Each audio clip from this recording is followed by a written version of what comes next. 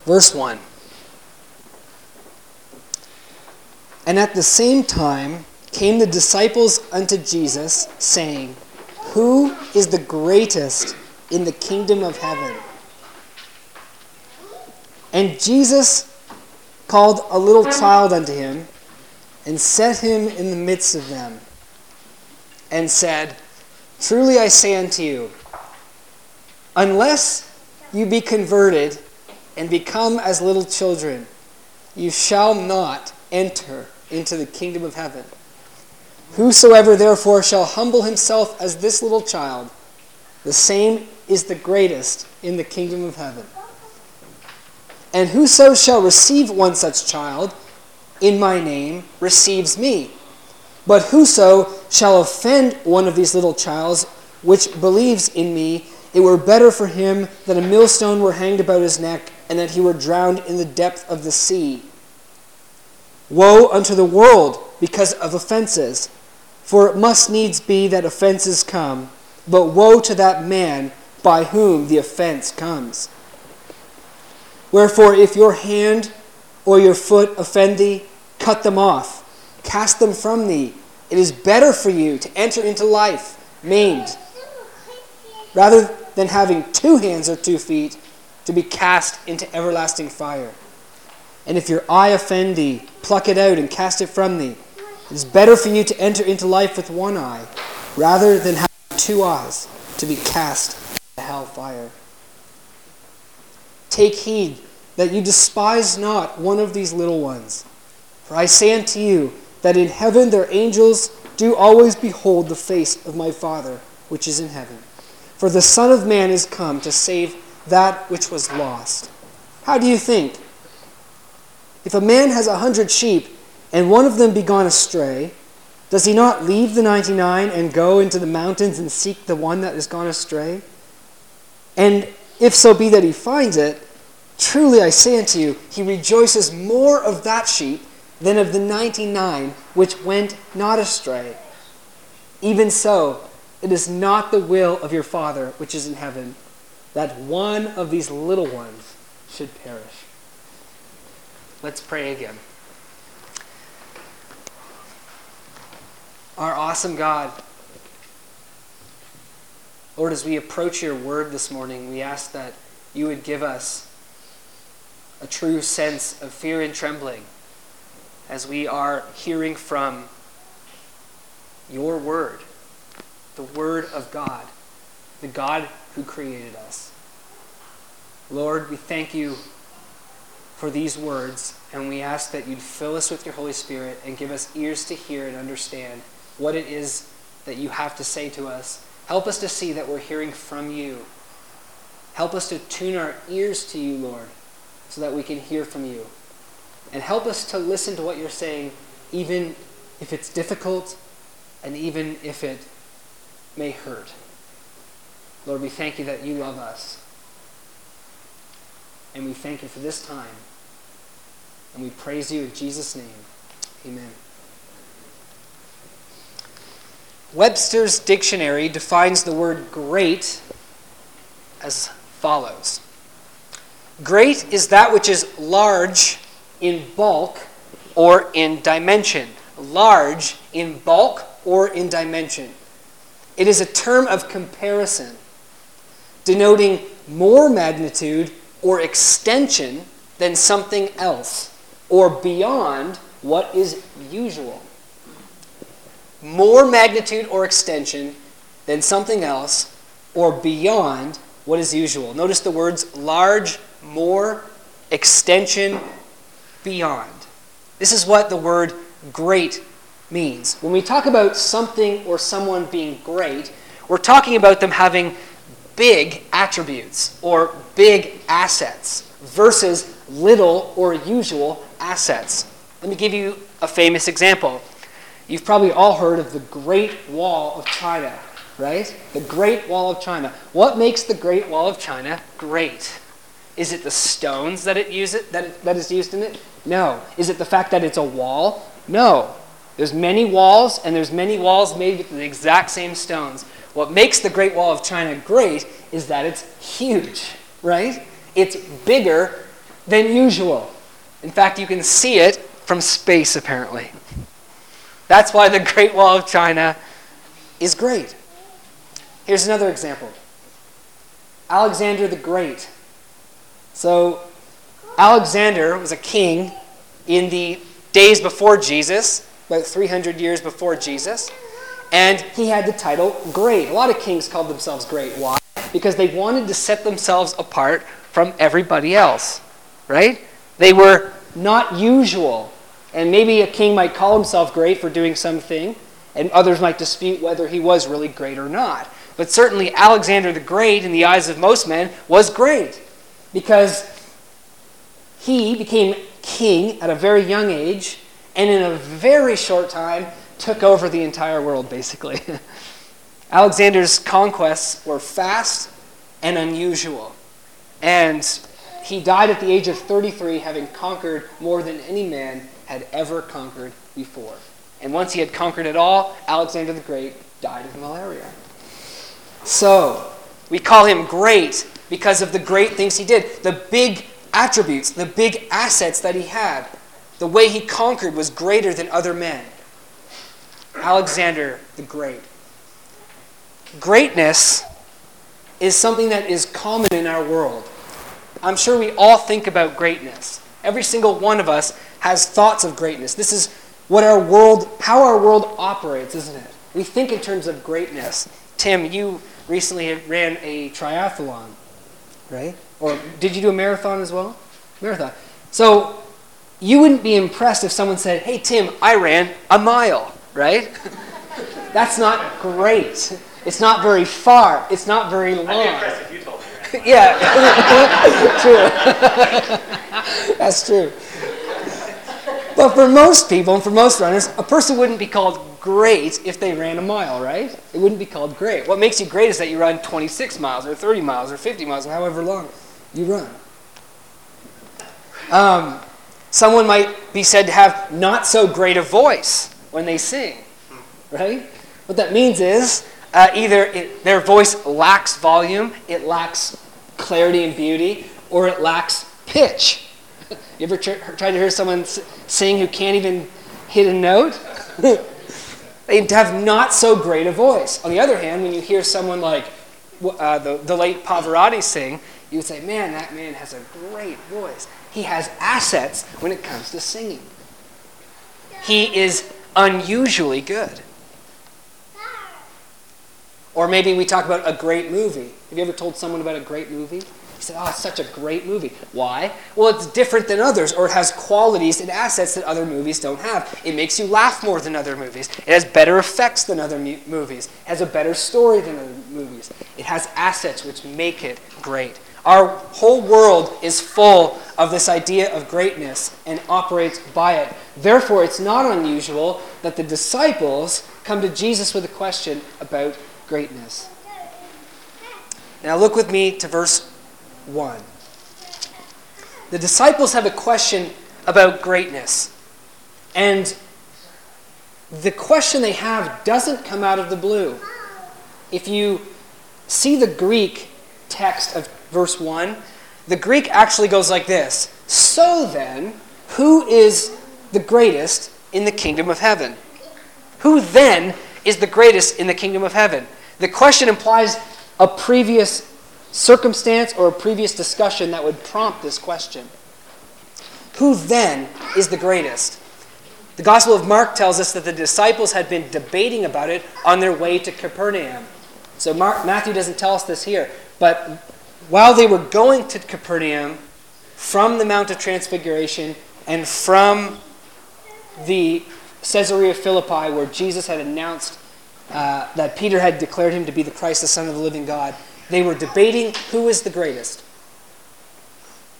They were probably debating it in light of Peter's commendation that Peter gave him. So Peter said, "You are the Christ, the Son of the living God." And Jesus said, "Blessed are you, Peter, Simon Bar-Jonah. Flesh and blood hasn't revealed this unto you, but my Father which is in heaven. I say unto you, you're Peter, and on this rock I'll build my church. The gates of hell won't prevail." And who knows if maybe the disciples were wondering, is Peter better than we are? Right? How come Jesus took Peter, James, and John onto the mountain of transfiguration, not us? We don't know. I'm speculating. But what we do know is this was a discussion they were having. They were disputing about it. They were arguing about it. And so they come to Jesus. Who is the greatest in the kingdom of heaven?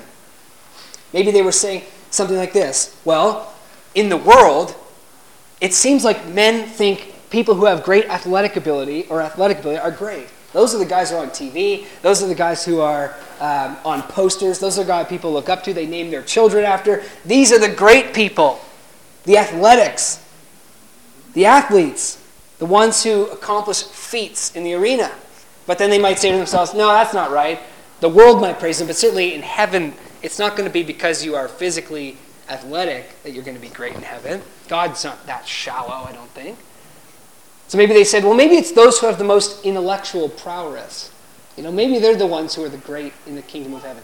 Maybe the smart ones. The smartest are the greatest in the kingdom of heaven.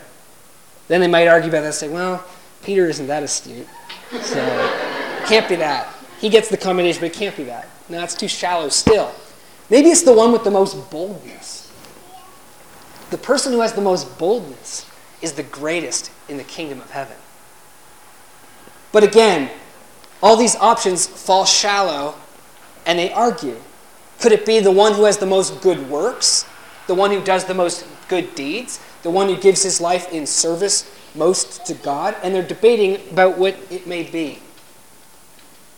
And when they come to Jesus with this very important question,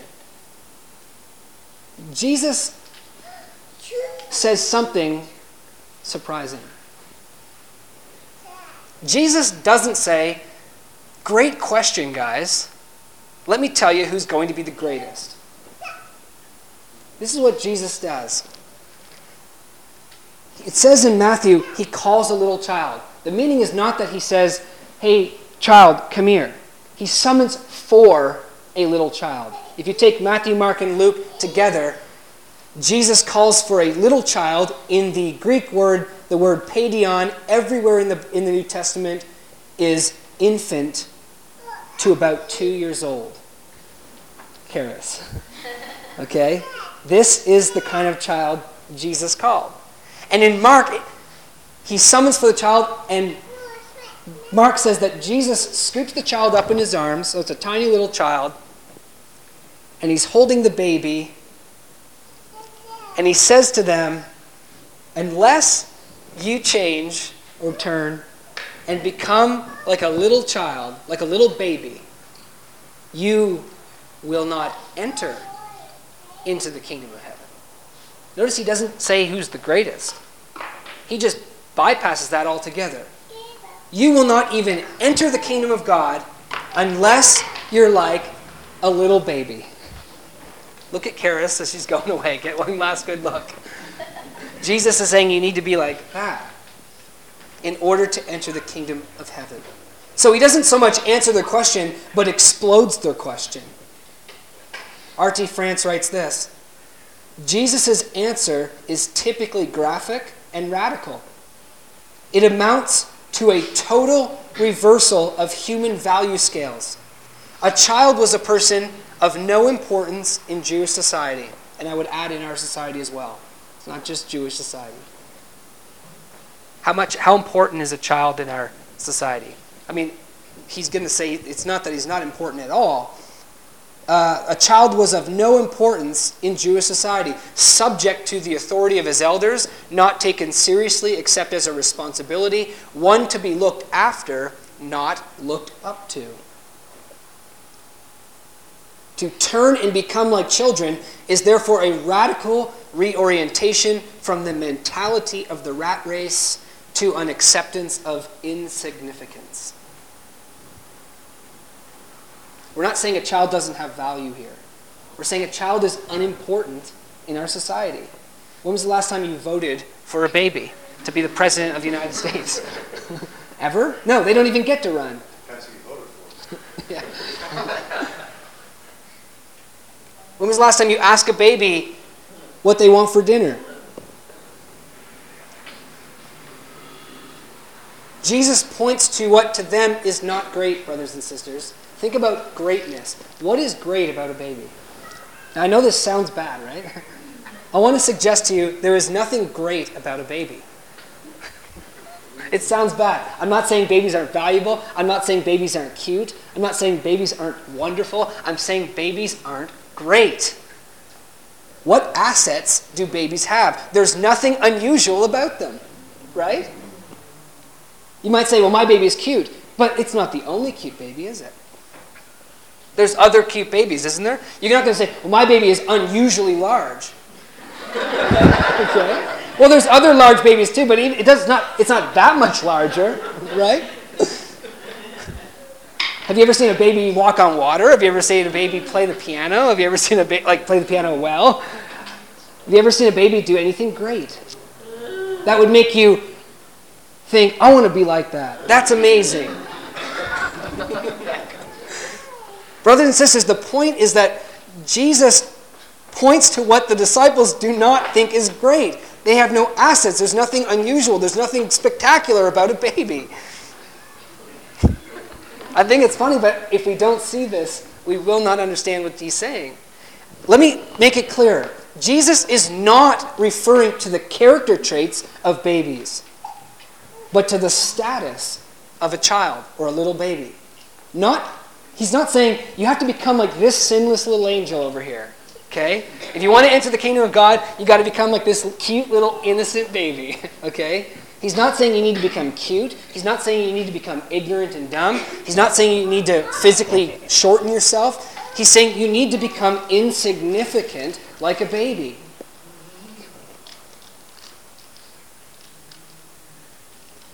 In verse 4, humble yourself.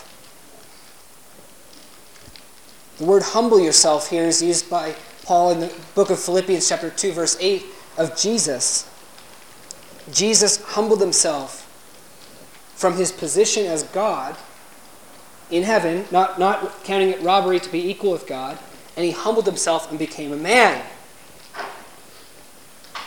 It therefore doesn't mean he took on an innocent, sinless character. He was sinless and innocent before he humbled himself.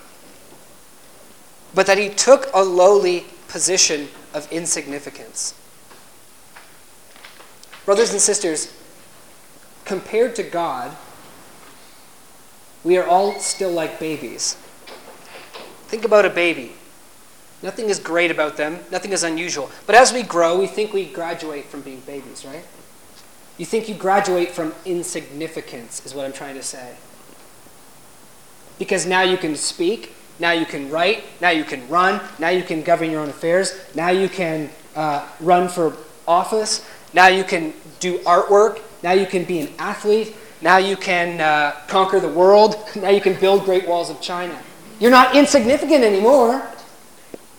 You were insignificant and like everybody else when you were a baby. But once you get older, you become significant and different than other people. In fact, the rest of your life is you're trying to make yourself different than other people. You're trying to show that you're not a baby anymore. Right? Compared to babies, we think we're significant. I'm not like baby anymore. I can do stuff. I can do great things. Compared to God, we're all still babies. Compared to God, we're all still insignificant. Compared to God, we're all not great. Do you believe this? Do you think God is impressed by the Great Wall of China? Do you think God is impressed with Alexander the Great? Was he impressed with Nebuchadnezzar? When Nebuchadnezzar looked over his kingdom and said, all this kingdom my greatness and power has accomplished for my own greatness and glory. What was the next thing Nebuchadnezzar was doing? Eating grass. Right? Do you think God is impressed by the glory of the kingdom of Babylon?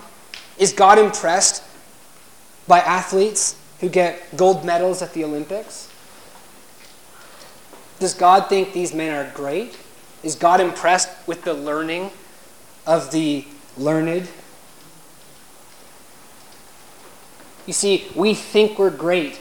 We think we're significant. We think we're not like babies because we merely compare ourselves among ourselves. Brothers and sisters, compared to God, we are insignificant.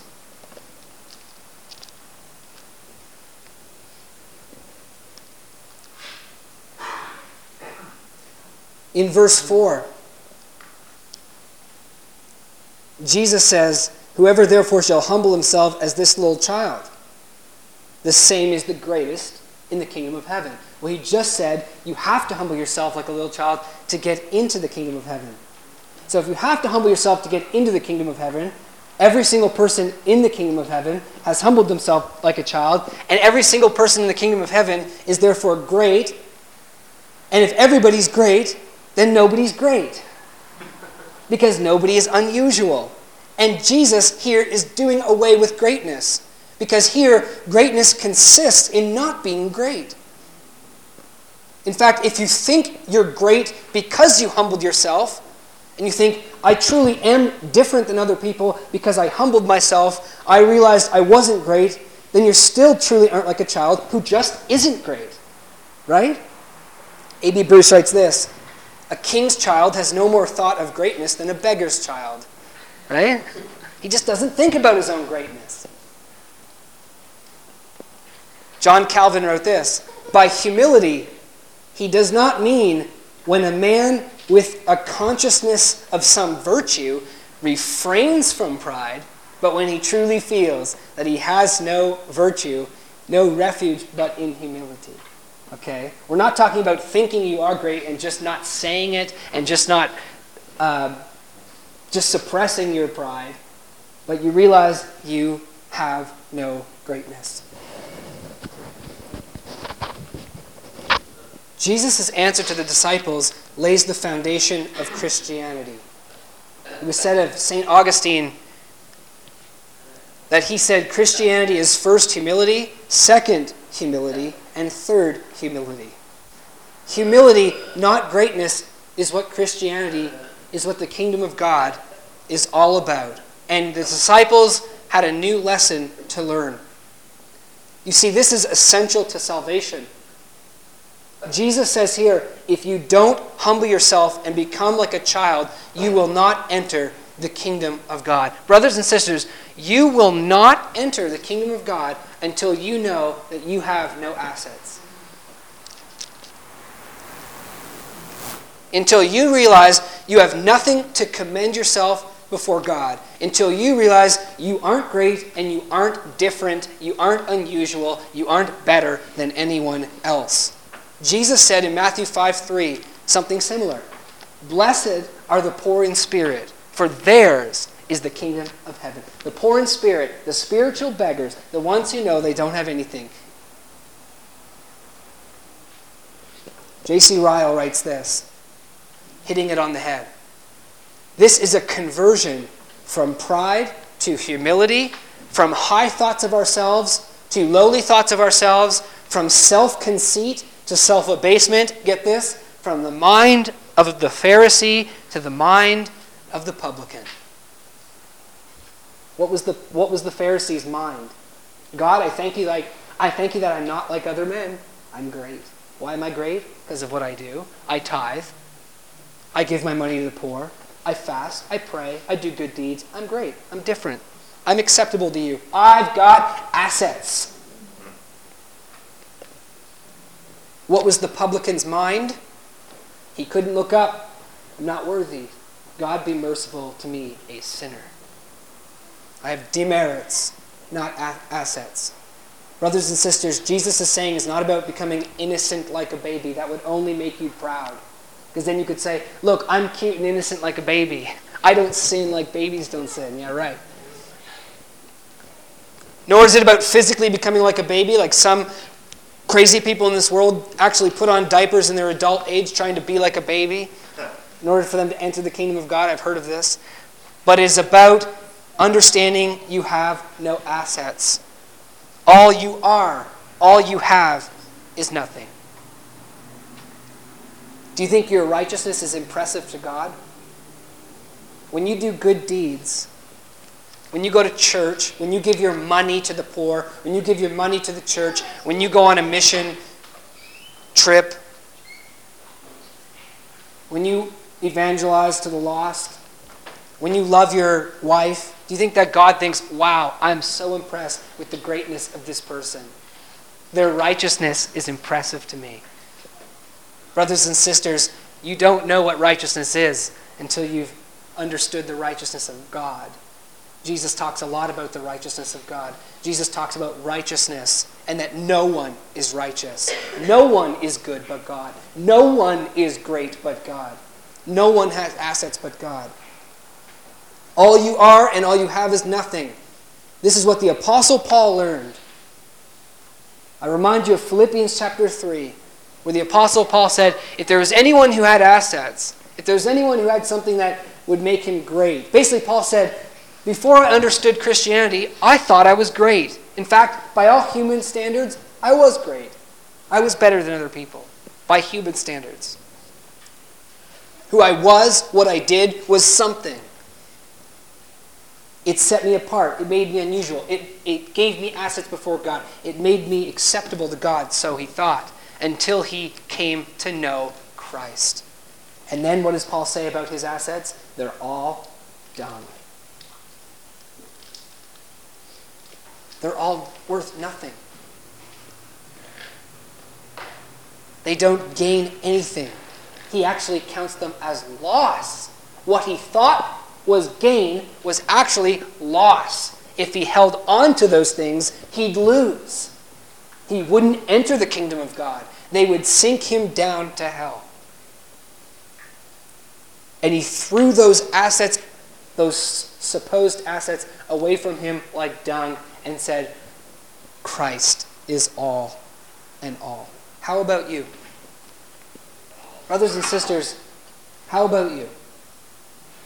Are you of the mind of the Pharisee, or are you of the mind of the publican this morning? Do you think you are great? Do you think you have assets? Do you think you have righteousness of your own? Do you think you are an adult who deserves admiration and praise in the eyes of God? Or do you see yourself as a baby in God's sight? Insignificant, helpless. Your very life is not because of your own doing. Your very existence is not because of your own doing. Your very preservation is not because of your own doing. Everything you have and everything you are is from God. You are not great.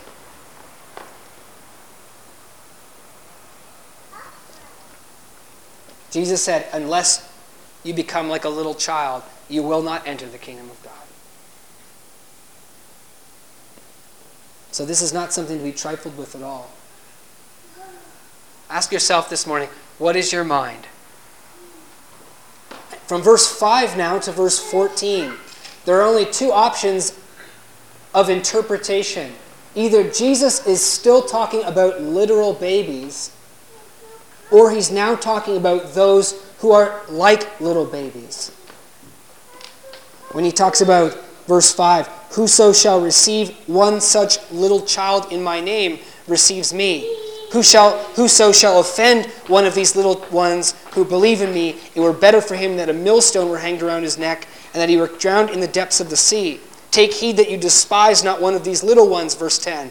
For I say unto you that in heaven their angels do always behold the face of my Father which is in heaven. Verse 14. Even so it is not the will of your Father which is in heaven that one of these little ones should perish. He's either still talking about literal babies, or he's now talking about those who have humbled themselves and are like little babies.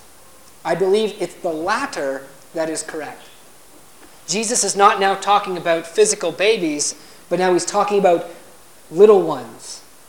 Those who have humbled themselves, those who realize they have nothing, those who are of the mind of the publican. Jesus speaks to them with an endearing term, little ones. Little ones versus great ones.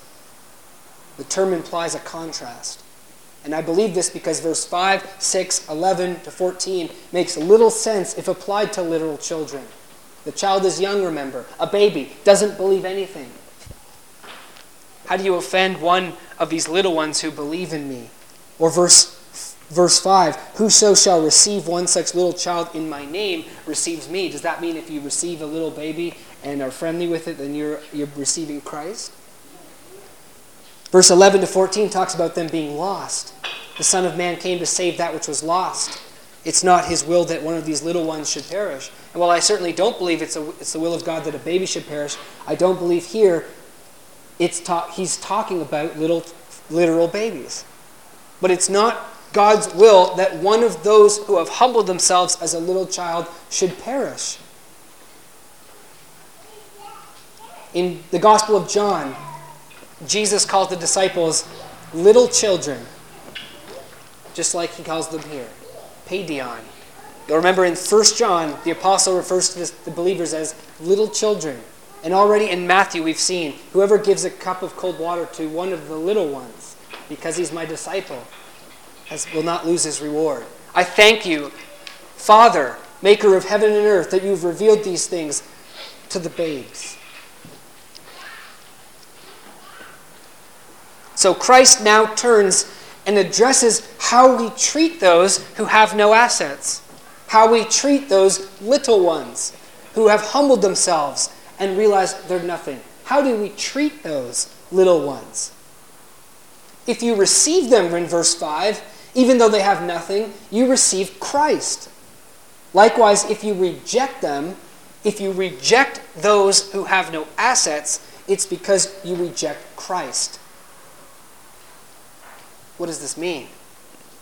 Do you welcome those who have nothing? Do you welcome them? I think welcome is a good word. Do you welcome them if someone comes and says, I have absolutely nothing. I'm a sinner, but I have Christ. Jesus died for me and that's all I need.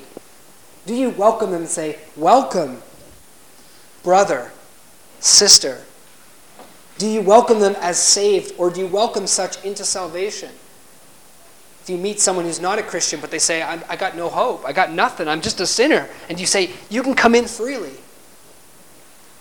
Or do you say, well, no, you can't come in freely. You better go get some assets before you come. You can't enter the kingdom of God as a baby. You got to go get some assets. You got to go become great here. You got to go get some righteous deeds. Here's a list. Or if you meet someone who claims to be a Christian and saved, and they say, why are you right with God? Why are you saved? And they say, well, I got nothing. I just got Jesus. He died for me. That's all I need. And they say, that's not true. You got to have more than that. Here's the list. See, what you do with those who have nothing reveals your conception of God and his salvation, right? If you think God doesn't accept the little ones who have nothing, then you won't accept the little ones who have nothing. If you don't think God saves the sinners who have nothing, then you won't accept them as saved, the sinners who have nothing. You'd be like a Pharisee who says, this publican shouldn't even be here. I thank you, Lord, that I'm not like him. Romans chapter 15, verse 7, Paul says, receive one another as Christ also received us to the glory of God. How did Christ receive you, brothers and sisters? Think about it. Why did you get received into the kingdom of God? Was it because you were great? Ask yourself this. Did you get received into the kingdom of God because you were something great? Because you did something special? Because you had some righteous deeds? Is that why you are accepted by God? Let me suggest to you, if you think it is, then you are not a Christian. But if you can say, yeah, it wasn't because I had anything, it was a freely given thing. It was a gift. He welcomed me in. I had no merit of my own. I was lost. I was insignificant. I was perishing. I deserved death. He welcomed me in. If Christ did this for you, then you ought to also do this for others. If you believe he's done that for you, you will do that for others. In verse 6 and 7, Christ gives a stern warning to those who despitefully treat the poor in spirit. Those who don't welcome them in. See, Jesus said, blessed are the poor in spirit, but there are many who say, cursed are the poor in spirit. Jesus said, you are blessed if you have nothing. And there's many who say, you won't get into the kingdom of God unless you have something. They put stumbling blocks against those who believe or would believe to come in. They say, you can't come freely. You can't come if you have nothing. And they preach lies to them, and they say, you've got to keep the commandments. You've got to do something. You've got to present God something that shows you're different and other than the rest of the scum of the earth. Because God's not going to save the scum. So you've got to sort of do something different here. And they put stumbling blocks against those who would believe or have believed. And sadly, brothers and sisters, many people perish because of false teachers. And Jesus pronounces a solemn woe upon them. Woe to you if you put a stumbling block in a person's way and you say that God will not accept them freely. Woe to you if you come and say, because you have nothing and because you're spiritually poor, you can't come. Woe to you. The Apostle Paul echoes this in Galatians chapter 1. He said, whoever comes and brings another gospel, there is only one gospel, and that's the gospel of the grace of God, and that God accepts sinners freely. So if you brought any other gospel, it would be that God doesn't accept sinners freely. Paul says in Galatians, if anyone comes and brings another gospel other than that which we have brought unto you, let them be cursed. And so basically in verse 7, Jesus is saying, woe to those false prophets who lead men to hell, thinking they must have assets to be saved. Woe to the Joseph Smiths of this world. Woe to the Mohammeds of this world. Woe to anyone or any doctrine that tells men they need assets. They cannot come to God as poor in spirit. That they need to be something other than children, insignificant and without nothing to be saved. In verse 8 and 9, Jesus now addresses the little ones. And what he gives here is an exhortation to men to sever from oneself anything or anyone that puts a stumbling block in the way of believing in the good news of the grace of God and in the gospel, no matter how dear it may be to you. See, the Bible never says that your body is sinful. When Jesus says cut apart your body, the body doesn't represent sin. The body's never seen as sinful in itself. What he's referring to here is whatever causes you to stumble. Whatever causes you to stumble, no matter how dear it may be to you. Jesus uses the same metaphor in the Sermon on the Mount.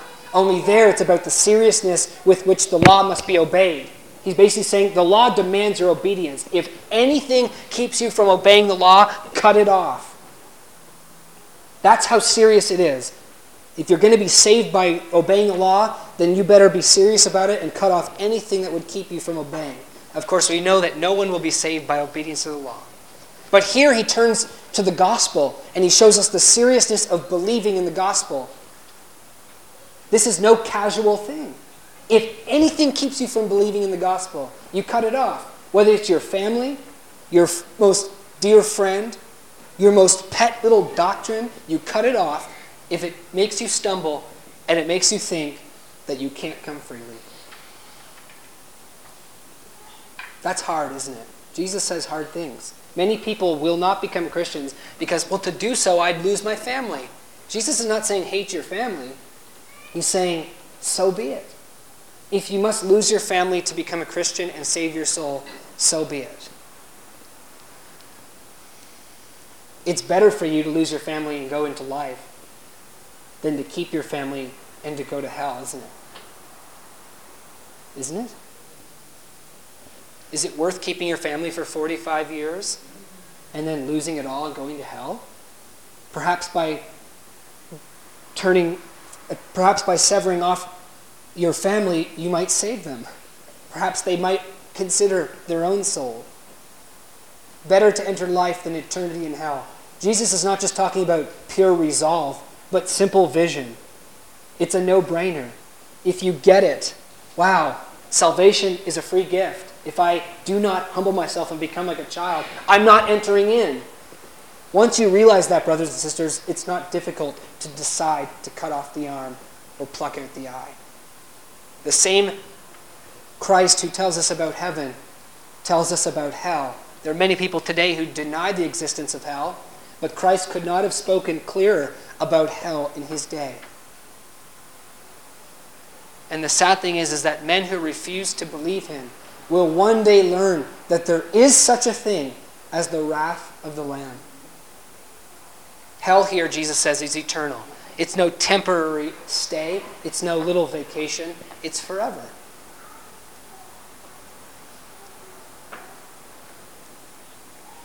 Therefore, cut off whatever might cause you to stumble.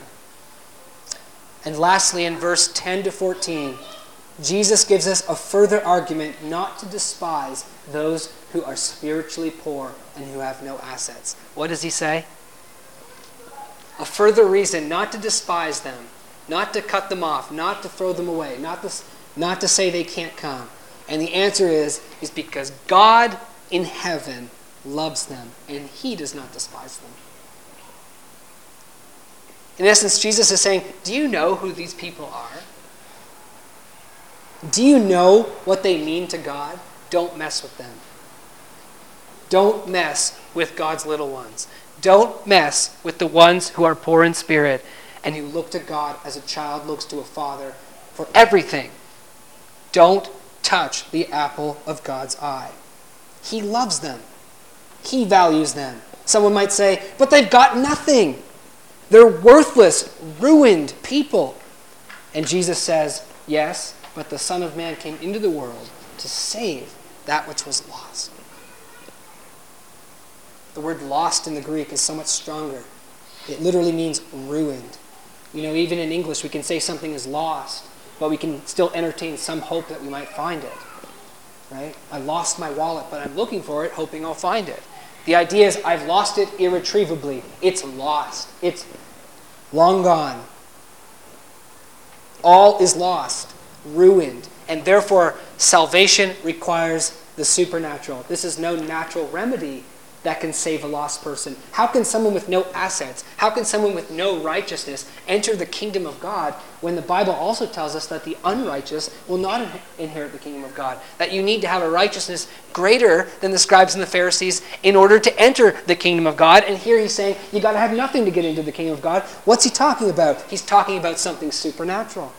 He's showing us that the way to salvation is not natural. It's not by you getting assets. It's by you who have no assets are coming in a supernatural way. How can we be saved without any assets? Brothers and sisters, the answer is the gospel of Jesus Christ and the power of the cross of Jesus Christ. The Bible teaches us that Jesus, who was rich, became poor so that we might be made rich. The one with assets went to the cross to die for those without assets so that we might be made the righteousness of God in him. The one who is great died for the ones who aren't great so that we might be lifted up from death and sit with him in the heavenly places. This is what the gospel is all about. It's not this natural thing. Don't believe some false prophet because it makes sense to you that, of course, I need to keep the commandments to go to heaven. Don't you realize that you have nothing and the way to heaven is a miracle? You need righteousness to get to heaven, yes. You don't have any in and of yourself, yes. The way to be righteous is a miracle. The death of Christ on the cross, where Jesus died for your sins to take them away. You don't have to do that. He did that for you, so that righteousness might come to you as a gift, freely, surprisingly, miraculously. The Bible says that in Isaiah 53 verse 6, all of us like sheep have gone astray. Jesus says here that if one goes astray and the 99 doesn't, he's just using an example.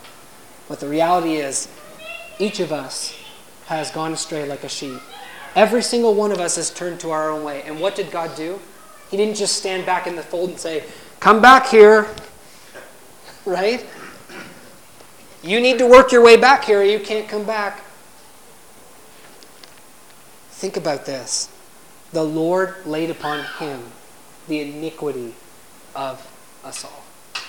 Isn't that amazing? Every religion in the world that doesn't understand this doesn't understand the most beautiful and amazing miracle of all. The Lord laid upon him the iniquity of us all. You were lost and ruined, and he sought you. Think about this for yourself. Brothers and sisters, if God did not seek you, where would you be? If he did not choose to come for you, where would you end up? Don't take it for granted that he died for you. Don't think that's just the way things are. He did not have to come, but he did come. And had he not, we would have perished. Isn't that amazing? You are saved and have hope if you're a Christian because of his love, not because it's just the way things are. It's not his will, Jesus says in verse 14, that any should perish. If someone humbles himself and says, I've got nothing, I'm poor in spirit, I'm bankrupt, I'm ruined, it's not God's will that that should perish. Think of that for yourself and believe the love that he has for you in that he came for you and that he gave himself for you, little one. Isn't that a beautiful thing? Who then is the greatest in the kingdom of heaven? Well, Jesus answers the question very strangely. Ironically, it's the not greats. It's the nobodies. It's the ones who know they're nobodies and have accepted the one who is somebody. It's the ones who are like babies, who don't think of their greatness, and who just have nothing but helplessness. They have no assets. When we look at the book of Revelation and we see heaven, we do see someone who is great, and that's God. God is great. And men will praise God forever. Why? Unto him who loved us and washed us from our sins in his own blood. To him be glory and power and dominion and greatness forever and ever and ever. Have you humbled yourself as a little child? Do you think you've got assets? Are you comparing yourself amongst yourselves? Are you comparing yourself to babies and do you think you're something special because you're not like a baby? To God, you have nothing. So brothers and sisters, friends, lay down your delusion of grandeur and put your faith in the God who loves nobodies. Let's pray. Father in heaven, you alone are truly great. There is none beside you. Help us to see that when we're puffed up with pride because of our accomplishments, it's a delusion. Help us to see that we're not different than others and we're not better than others. Lord, when we look at you, we realize our nothingness. When we look at your righteousness, we realize our unrighteousness. All of our accomplishments don't impress you, God. But yet we thank you for loving us, for valuing us, for redeeming us, for seeking us, for dying for us, so that we could be saved in a miraculous way. And Lord, if there's anyone here who's not a Christian, who is believing false teachings, who thinks that they need to present to God something that sets them apart from others, Lord, help them to see that it's a lie.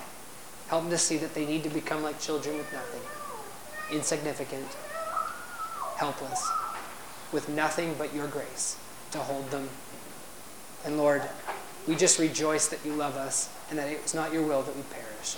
We thank you and we praise you today, for you are great. You are truly great. We praise you in Jesus' name. Amen.